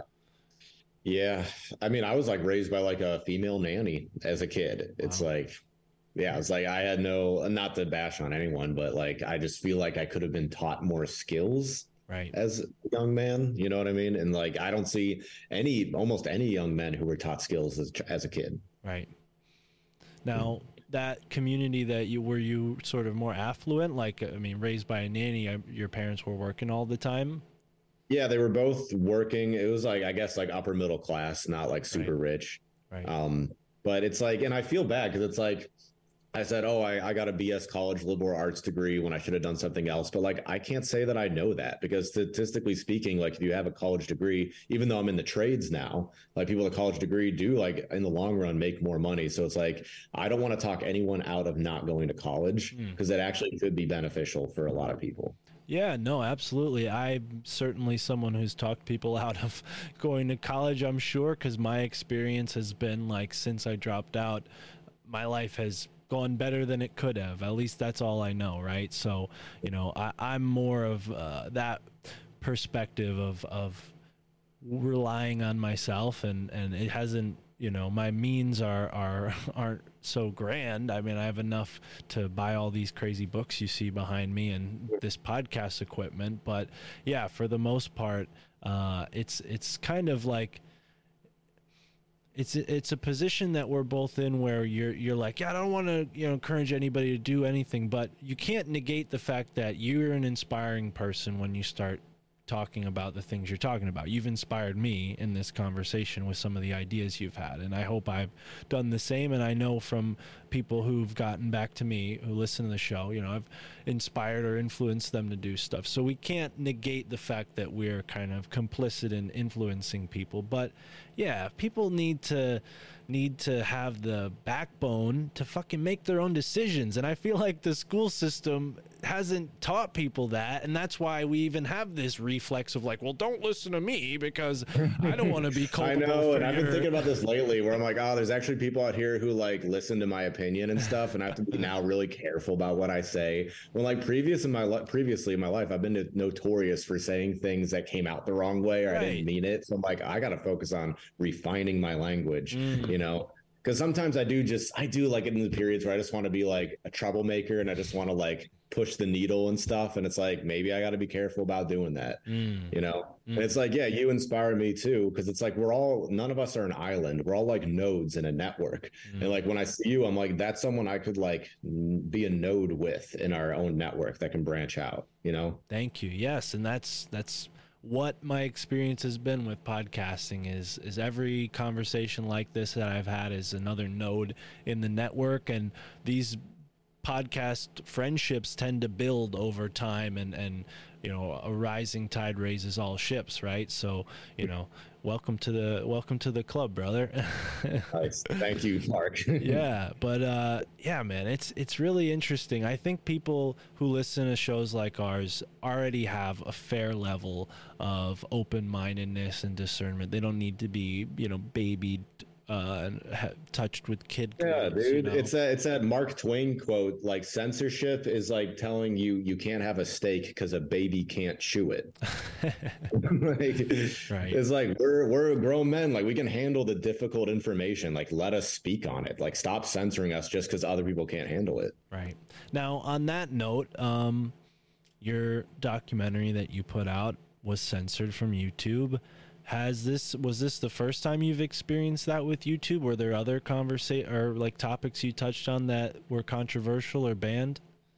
Yeah, I mean, I'm surprised I made it this far because this has never happened to me before. Because again, the documentary got a warning, and then I re-uploaded it with the edits, and then that's when I got a strike. Right. Where I'm like, wow, man, it concerned me because I'm like just stepping back into the game, and already I got a channel that has a strike on it, and I'm about to have like some like controversial people on my show too. And it's like, yeah, it was stressful. I'm not gonna lie, because I was actually out like celebrating with my girlfriend because some good things were happening with the channel, and then I get home and I see that I got a strike for a video that they told me I could post. Right. But I mean, 2023 could be the year of the alternative platforms, and it's like that's what we should be building up anyway. Well, and that's kind of where I was kind of leaning towards, because I'm actually in touch with a really cool service called My Movies Plus that hosts documentaries like this one. So maybe we can get you in touch with David over there, and he can host your video there. And then, you know, obviously there are alternative platforms. I like Rockfin. Rockfin's, you know, obviously. Yeah, I have a Rockfin. Yeah. Rockfin, cool. All right. Well, we're gonna make sure. I actually got your contact info from Legit Bat Podcast, Joe. Yeah, Joe and I have been podcasting for a while. He's awesome. Either you mentioned that or Joe mentioned that, but yeah, I knew that. Okay, cool. Yeah. Okay, yeah, I wasn't there. Nice. But Rockfin is a great way for people to kind of step outside of that YouTube echo chamber, because like, although you can find some really cool stuff on YouTube, they don't encourage people to find our content, right? Like, you may find our content through like a podcast interview more readily than you would through their algorithm. And I think that's how I find most of my audience, is through like doing interviews like this, where like you have some people on your channel, I have some people on my channel. Now they know about both of our channels, or now they know about, you know, the interviews I've done, and all that kind of stuff is really more effective than just relying on YouTube. But Rumble, I don't have a lot of people following. Yeah, dude, it's like, okay, before I was in the tree game, I was a web developer. So I was like making websites and stuff. And there is like a certain like art that goes into creating a site, and each site does have like a certain like energy and vibe to it. Right. Rumble, I don't know if I like their like energy that much. Like a website that I like their vibe is Odyssey. Like Odyssey just gives me like a warm feeling. I like their UI. That's where I'm like kind of focusing on right now, even though everyone told me, oh, go for Rumble. And Rockfin is cool too. I like Rockfin. See, I was about to say I don't like Rumble because the comments I get on there are overwhelmingly strange. So I don't know what that says about people who are on Rumble. No slight to anybody who watches my show on Rumble, but I do get more often than not, the comments on my videos there are just from people who, like, they just don't seem to know much about conspiracies. Like, it seems like they're just kind of fair weather they're not really like fans. They're just like people who are like, conspiracies are dumb. Bye. Like, you know, that kind of stuff. See, I know what you mean from BitChute. Like BitChute, I feel like people want to fight me more than like YouTube. On YouTube, it's like a love fest. It's mostly like everybody gets it, everybody's digging it. Then like BitChute is going into like kind of the dark corners of the internet where people will just say whatever. Right. And Odyssey, I agree with you on Odyssey. It is cool. But I just don't have enough people supporting me there. I have a sort of mechanism that, automatically uploads everything to Odyssey and Rumble once it goes out on my YouTube. So it's all taken care of automatically. So that means I don't really interact with those sites either, because it's done by, some mechanism that I set up. So I don't really have a real strong connection with the alternative platforms outside of Rockfin, because I have to like directly relate with Rockfin every time I upload a video. But I think that's where we're heading, is like some sort of medium has to come in to kind of organize all of these strange websites, and maybe even include YouTube. Maybe it's an app, maybe it's a website, but something needs to kind of like organize it all and bring people into at least like a place that's decentralized enough where, it's not going to become another social media, but it's also going to be like, one-stop shop convenient, because that's what people want. That's why YouTube's still so popular, because it has that one-stop shop design built into it. It has that user-friendly AI. But I think YouTube, they understand that all the geniuses and the dissidents, the interesting people, can always be found on the outskirts of polite society. And if YouTube purges everyone that's outside of that bell curve, the whole entire website will collapse. Even though the people that get the majority of the views and play the game will still be allowed on the channel. It's this weird relationship that these two factions have. I think they know that, and that's why a bunch of people have not been purged off of YouTube yet. Well, do you think that that's why they're sort of like managing it with people like Tate and all these other like pseudo influencers who come out of nowhere with these really controversial kind of like, oh, look at him, let's make an example of him, this is what happens to people who think like this, and then they get thrown off to the side, and I'm not standing up for Tate, because if you look into what he's getting arrested for, he seems like a pretty scummy dude, but he's definitely like parroting a lot of these like manosphere kind of talking points that are important to a certain extent because of what we talked about before with the feminization of our country. But there's also this like mockery that's being made of it with this like, that guy who eats raw meat, I don't remember his name, Liver King. Yeah, like that's probably like on the spectrum of like people look at that like, ah ha ha, like Joe Rogan and the Liver King, like there's such alpha dummies, like there's that perspective. And it just goes to alienate and create this faction of people who feel disenfranchised, much in the same way racism and segregation did that to minorities. Now we're sort of doing that to white men, and we're both white men, so it hasn't really affected us that much. So it's not like completely sweeping. I have a girlfriend, you have a girlfriend. We're not like incels over here like conspiracies are real, but there's a certain like overlap in what we're doing and the type of thinking that affects that sort of disenfranchised people, Yeah, and I think Andrew Tate, he was capitalizing on something that was open in the market using the law of the pendulum, because in our modern day society, like it's true that a lot of men out here are being like subservient to women. They're like letting women like dictate their lives, be their managers at work, treat them like garbage.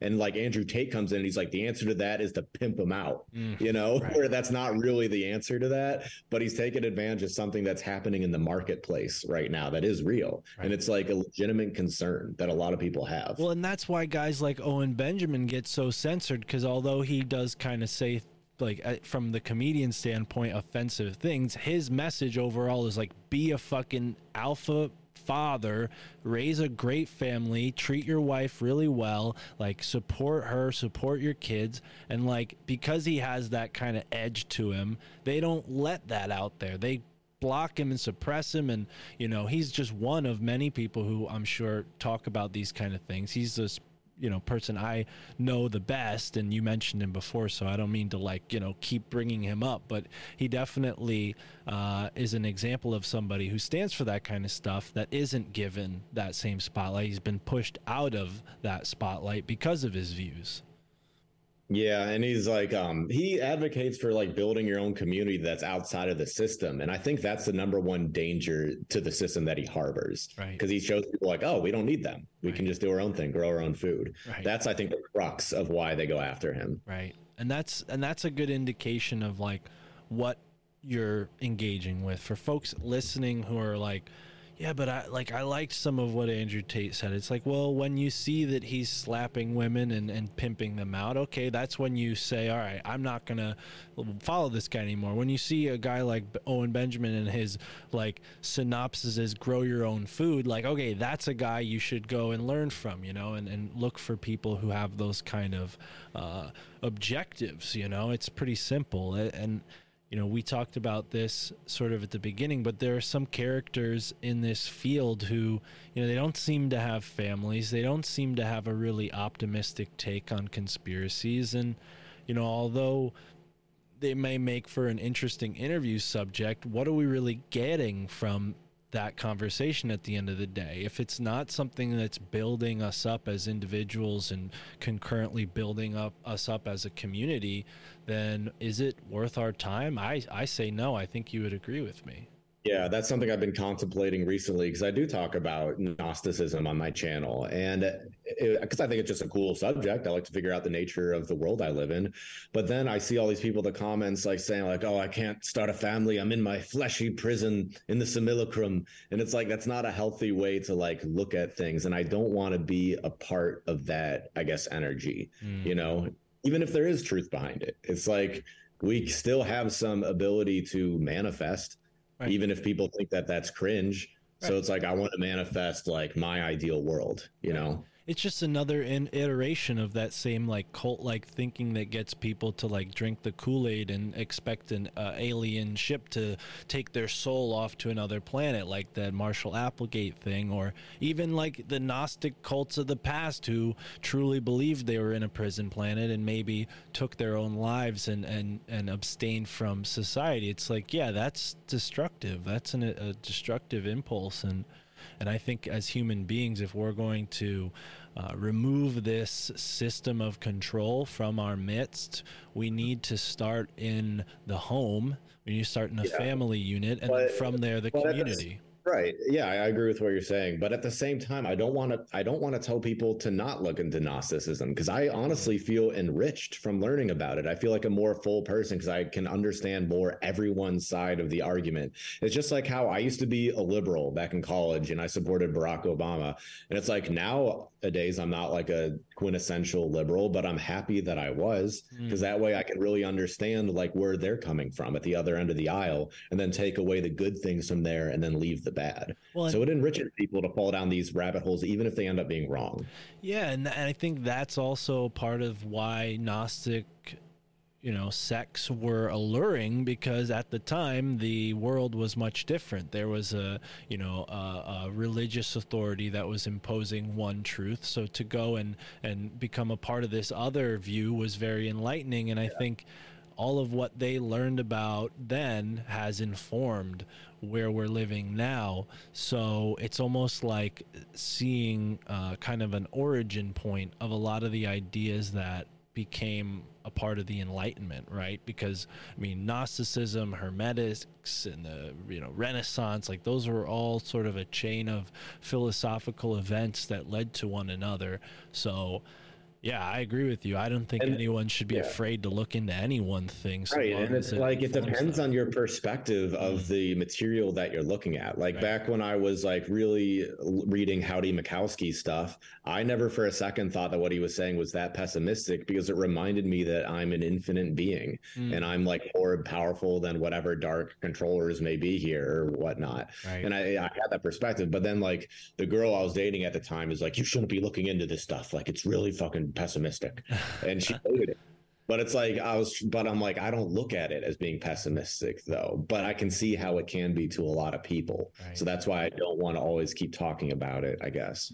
Yeah, well, and to a certain extent, it will bring you down if you overwhelm yourself with it. So yeah, you want to take like a healthy approach to this stuff and balance it. But yeah, I'm not the type to shy away from the dark info, even if it is dark, because that's how we bring it into the light, you know, and everything deserves to be, you know, inevitably shown in the light, right? And I don't know. I mean, whether I'll be the great revealer of all the truth, I mean, that's not really my goal. I'm just trying to figure out, you know, what interests me, and what I've kind of resolved to doing over the course of the podcast is like figuring, okay, I can try to be, rather than try to be an expert in, you know, everything, like a master of nothing, you know, kind of approach. I should try to learn about my own roots and where I live and where I'm from. And that's what kind of evolved into this Esoteric America show, where we have people on from other parts of the country and they share their research into the weird stuff going on in their backyard. And this month for our show, we're getting into where me and my girlfriend live here in Connecticut. So we're sort of going into a lot of the research that I've been doing over the past year, and it's really fun, man. I mean, you mentioned the thing about synchronicities earlier, and I want to ask you if this has happened to you, where, you know, you start looking into this stuff and you realize like your life had taken you into places that kind of foreshadowed this type of interest, and you didn't realize it then, but, you know, in hindsight, you kind of put it together. Yeah, I recently realized, I think, how fate works. If you look at like the bell curve of practical intelligence, at like the low end, people are like, oh, we're just controlled by fate, we can't do anything. And then in the middle, people are like, no, fate isn't real, we have free will, we choose our own destiny. But then at the other end of it, I think, is the world that we live in gives us opportunity to fulfill our fate, and we have the choice of whether or not to heed the call to adventure, like what Joseph Campbell talks about. Like, there are certain pivotal checkpoints in our life that the God gives us, and it's like, do you heed the call to adventure, yes or no? And you can say, yeah, let's do it, or like, no, I'm just going to do something else. And if you heed the call to adventure, that's when you start to see more synchronicities. Right. And you sort of take up this path of discovery that leads to more turning points like that. And yeah, I hope people hear that and feel inspired and not think, oh no, did I take the wrong path? Because you'll get so many other checkpoints, even if you turned away from it one time. Right. Thank you. Yes. And I think that's definitely something people need to know, is it's never too late, and those checkpoints will keep coming up. Even if you missed the synchronicities in the past, there are more opportunities to soak it all in. And yeah, man, this has been really awesome, Brett. We're almost at the top of the second hour here, so tell us a little bit more about yourself and where people can find all your stuff. Obviously, we have a YouTube channel, a Rockfin channel. The Rockfin channel, I assume, is also at Brett Bender, right? And yeah, it's Brett Bender. See, I had a question for you about Rockfin, because like right when I started it, I already got like 150 followers, and I'm like, okay, I didn't even like advertise this. I feel like, does Rockfin like inflate the follower number, because the analytics don't provide too much info? Yeah, so it's vague, and what my guess is, because I don't know for sure, my best guess is it's something to do with the way you sign up for Rockfin. So if you notice when you made your user account for Rockfin, it like upon setting you up with your account gave you like 5 or 10 like suggestions, like, oh, follow these people, and it was almost like they were already followed for you, or like suggested and you had to click on them. I think that's why that happens, is like they're just like constantly like giving you followers through that sign up, and like those people, like they may have just been like, oh, Brett Bender, click, and then never went to view your video yet, you know? Yeah, right. Because I've noticed that it wasn't until like I had like a couple thousand people following me on Rockfin that I had like 10 or 15 likes and comments per video. So you really got to go by the viewers and the comments to gauge how many you like. Not that Rockfin's doing that purposely. I don't know if it's purposely. It definitely helps give you the illusion that you're popular when maybe you're not, right, which doesn't hurt. But yeah, we might be saying okay. Too much. answers that. But I'm on a lot of platforms. I'm on YouTube is my main one. I got an Instagram, Brett Bender 333. I just started a Twitter. What I really love is Telegram. You can find the link to my Telegram in any of my descriptions on YouTube. I got a BitChute, Odyssey, and Rumble. Cool. And yeah, Telegram's awesome, man. I have a couple different Telegrams that I manage. One of which for my show, and then for another show that I do. And yeah, it's always cool to see what people are posting in there. I occasionally get ideas for shows out of that, great repository of people who are all kind of already into this content, Yeah, like we have fun on the Telegram channel. So if you want to join a community, join my Telegram. And if you want to become a member on my YouTube channel, please do too. That's how you can be involved in the community and become a reformed NPC, as I call it. Nice. Nice. Right on. Well, cool, man. Yeah, definitely go and sign up for that. How does the YouTube subscriber thing work? Do you like how that works? I mean, I have a Patreon. I don't know if you have a Patreon as well, but I was surprised how much money YouTube takes from the memberships. Like, I swear they took like almost 50%. Really? Yeah. Patreon takes somewhere around 30%, which sounds like a lot, but once you get a couple of people signed up, it's not too bad. But yeah, I always recommend people, fan out their sort of supporter things. So get like a Patreon and a YouTube membership. Yeah, just to give people as many options as you can, and then when you see where people like your stuff the best, then maybe sort of close off those other options and focus on one. That's kind of what I did with Patreon, and Rockfin's kind of growing on the side, but I did start a Substack. Not that the audience is so interested in the podcast Inside Baseball, but I think you'd care about this. Substack, if you haven't checked it out already, they let you upload videos and audio, so you can publish your podcast through Substack, and they give you an email subscription service, so you're sending your followers emails constantly, which could be annoying but also is helpful. It gets your content out to people on a regular basis. And they also have the subscriber thing, so you could pay a certain amount a month to support you and get extra stuff. So check out Substack if you haven't already. It could be, I recently made one and I really love it. Okay. Yeah, I think Joe from Legit Bat mentioned that too. Cool. Yeah. Joe's awesome. I got to go back on their show. I think we have something scheduled for towards the end of the month. I've been a friend of Legit Bat since the beginning of my podcast career. That was one of the first shows that I would go on. But yeah, Joe, Jen, and Ben, shout out to all of them. I think they even have a new co-host now. I don't know if Ben's girlfriend joins them on the show. But either way. Cool. But yeah, you're on Telegram and Instagram, so we can meet up on there. We'll link up on there. Do you have Instagram or Twitter, anything like? Yeah, I just started the Twitter and I have an Instagram. Yeah, Brett Bender 333. So all of that will be in the episode description for folks listening and on Rockfin and YouTube. Thank you for being here, folks. If you're not subscribed to Brett Bender yet, go over there and subscribe. And thank you for tuning in. I hope Thank you, Mark. Yeah, dude. Thank you. And for folks listening, I hope you enjoy the moment wherever you are in the now.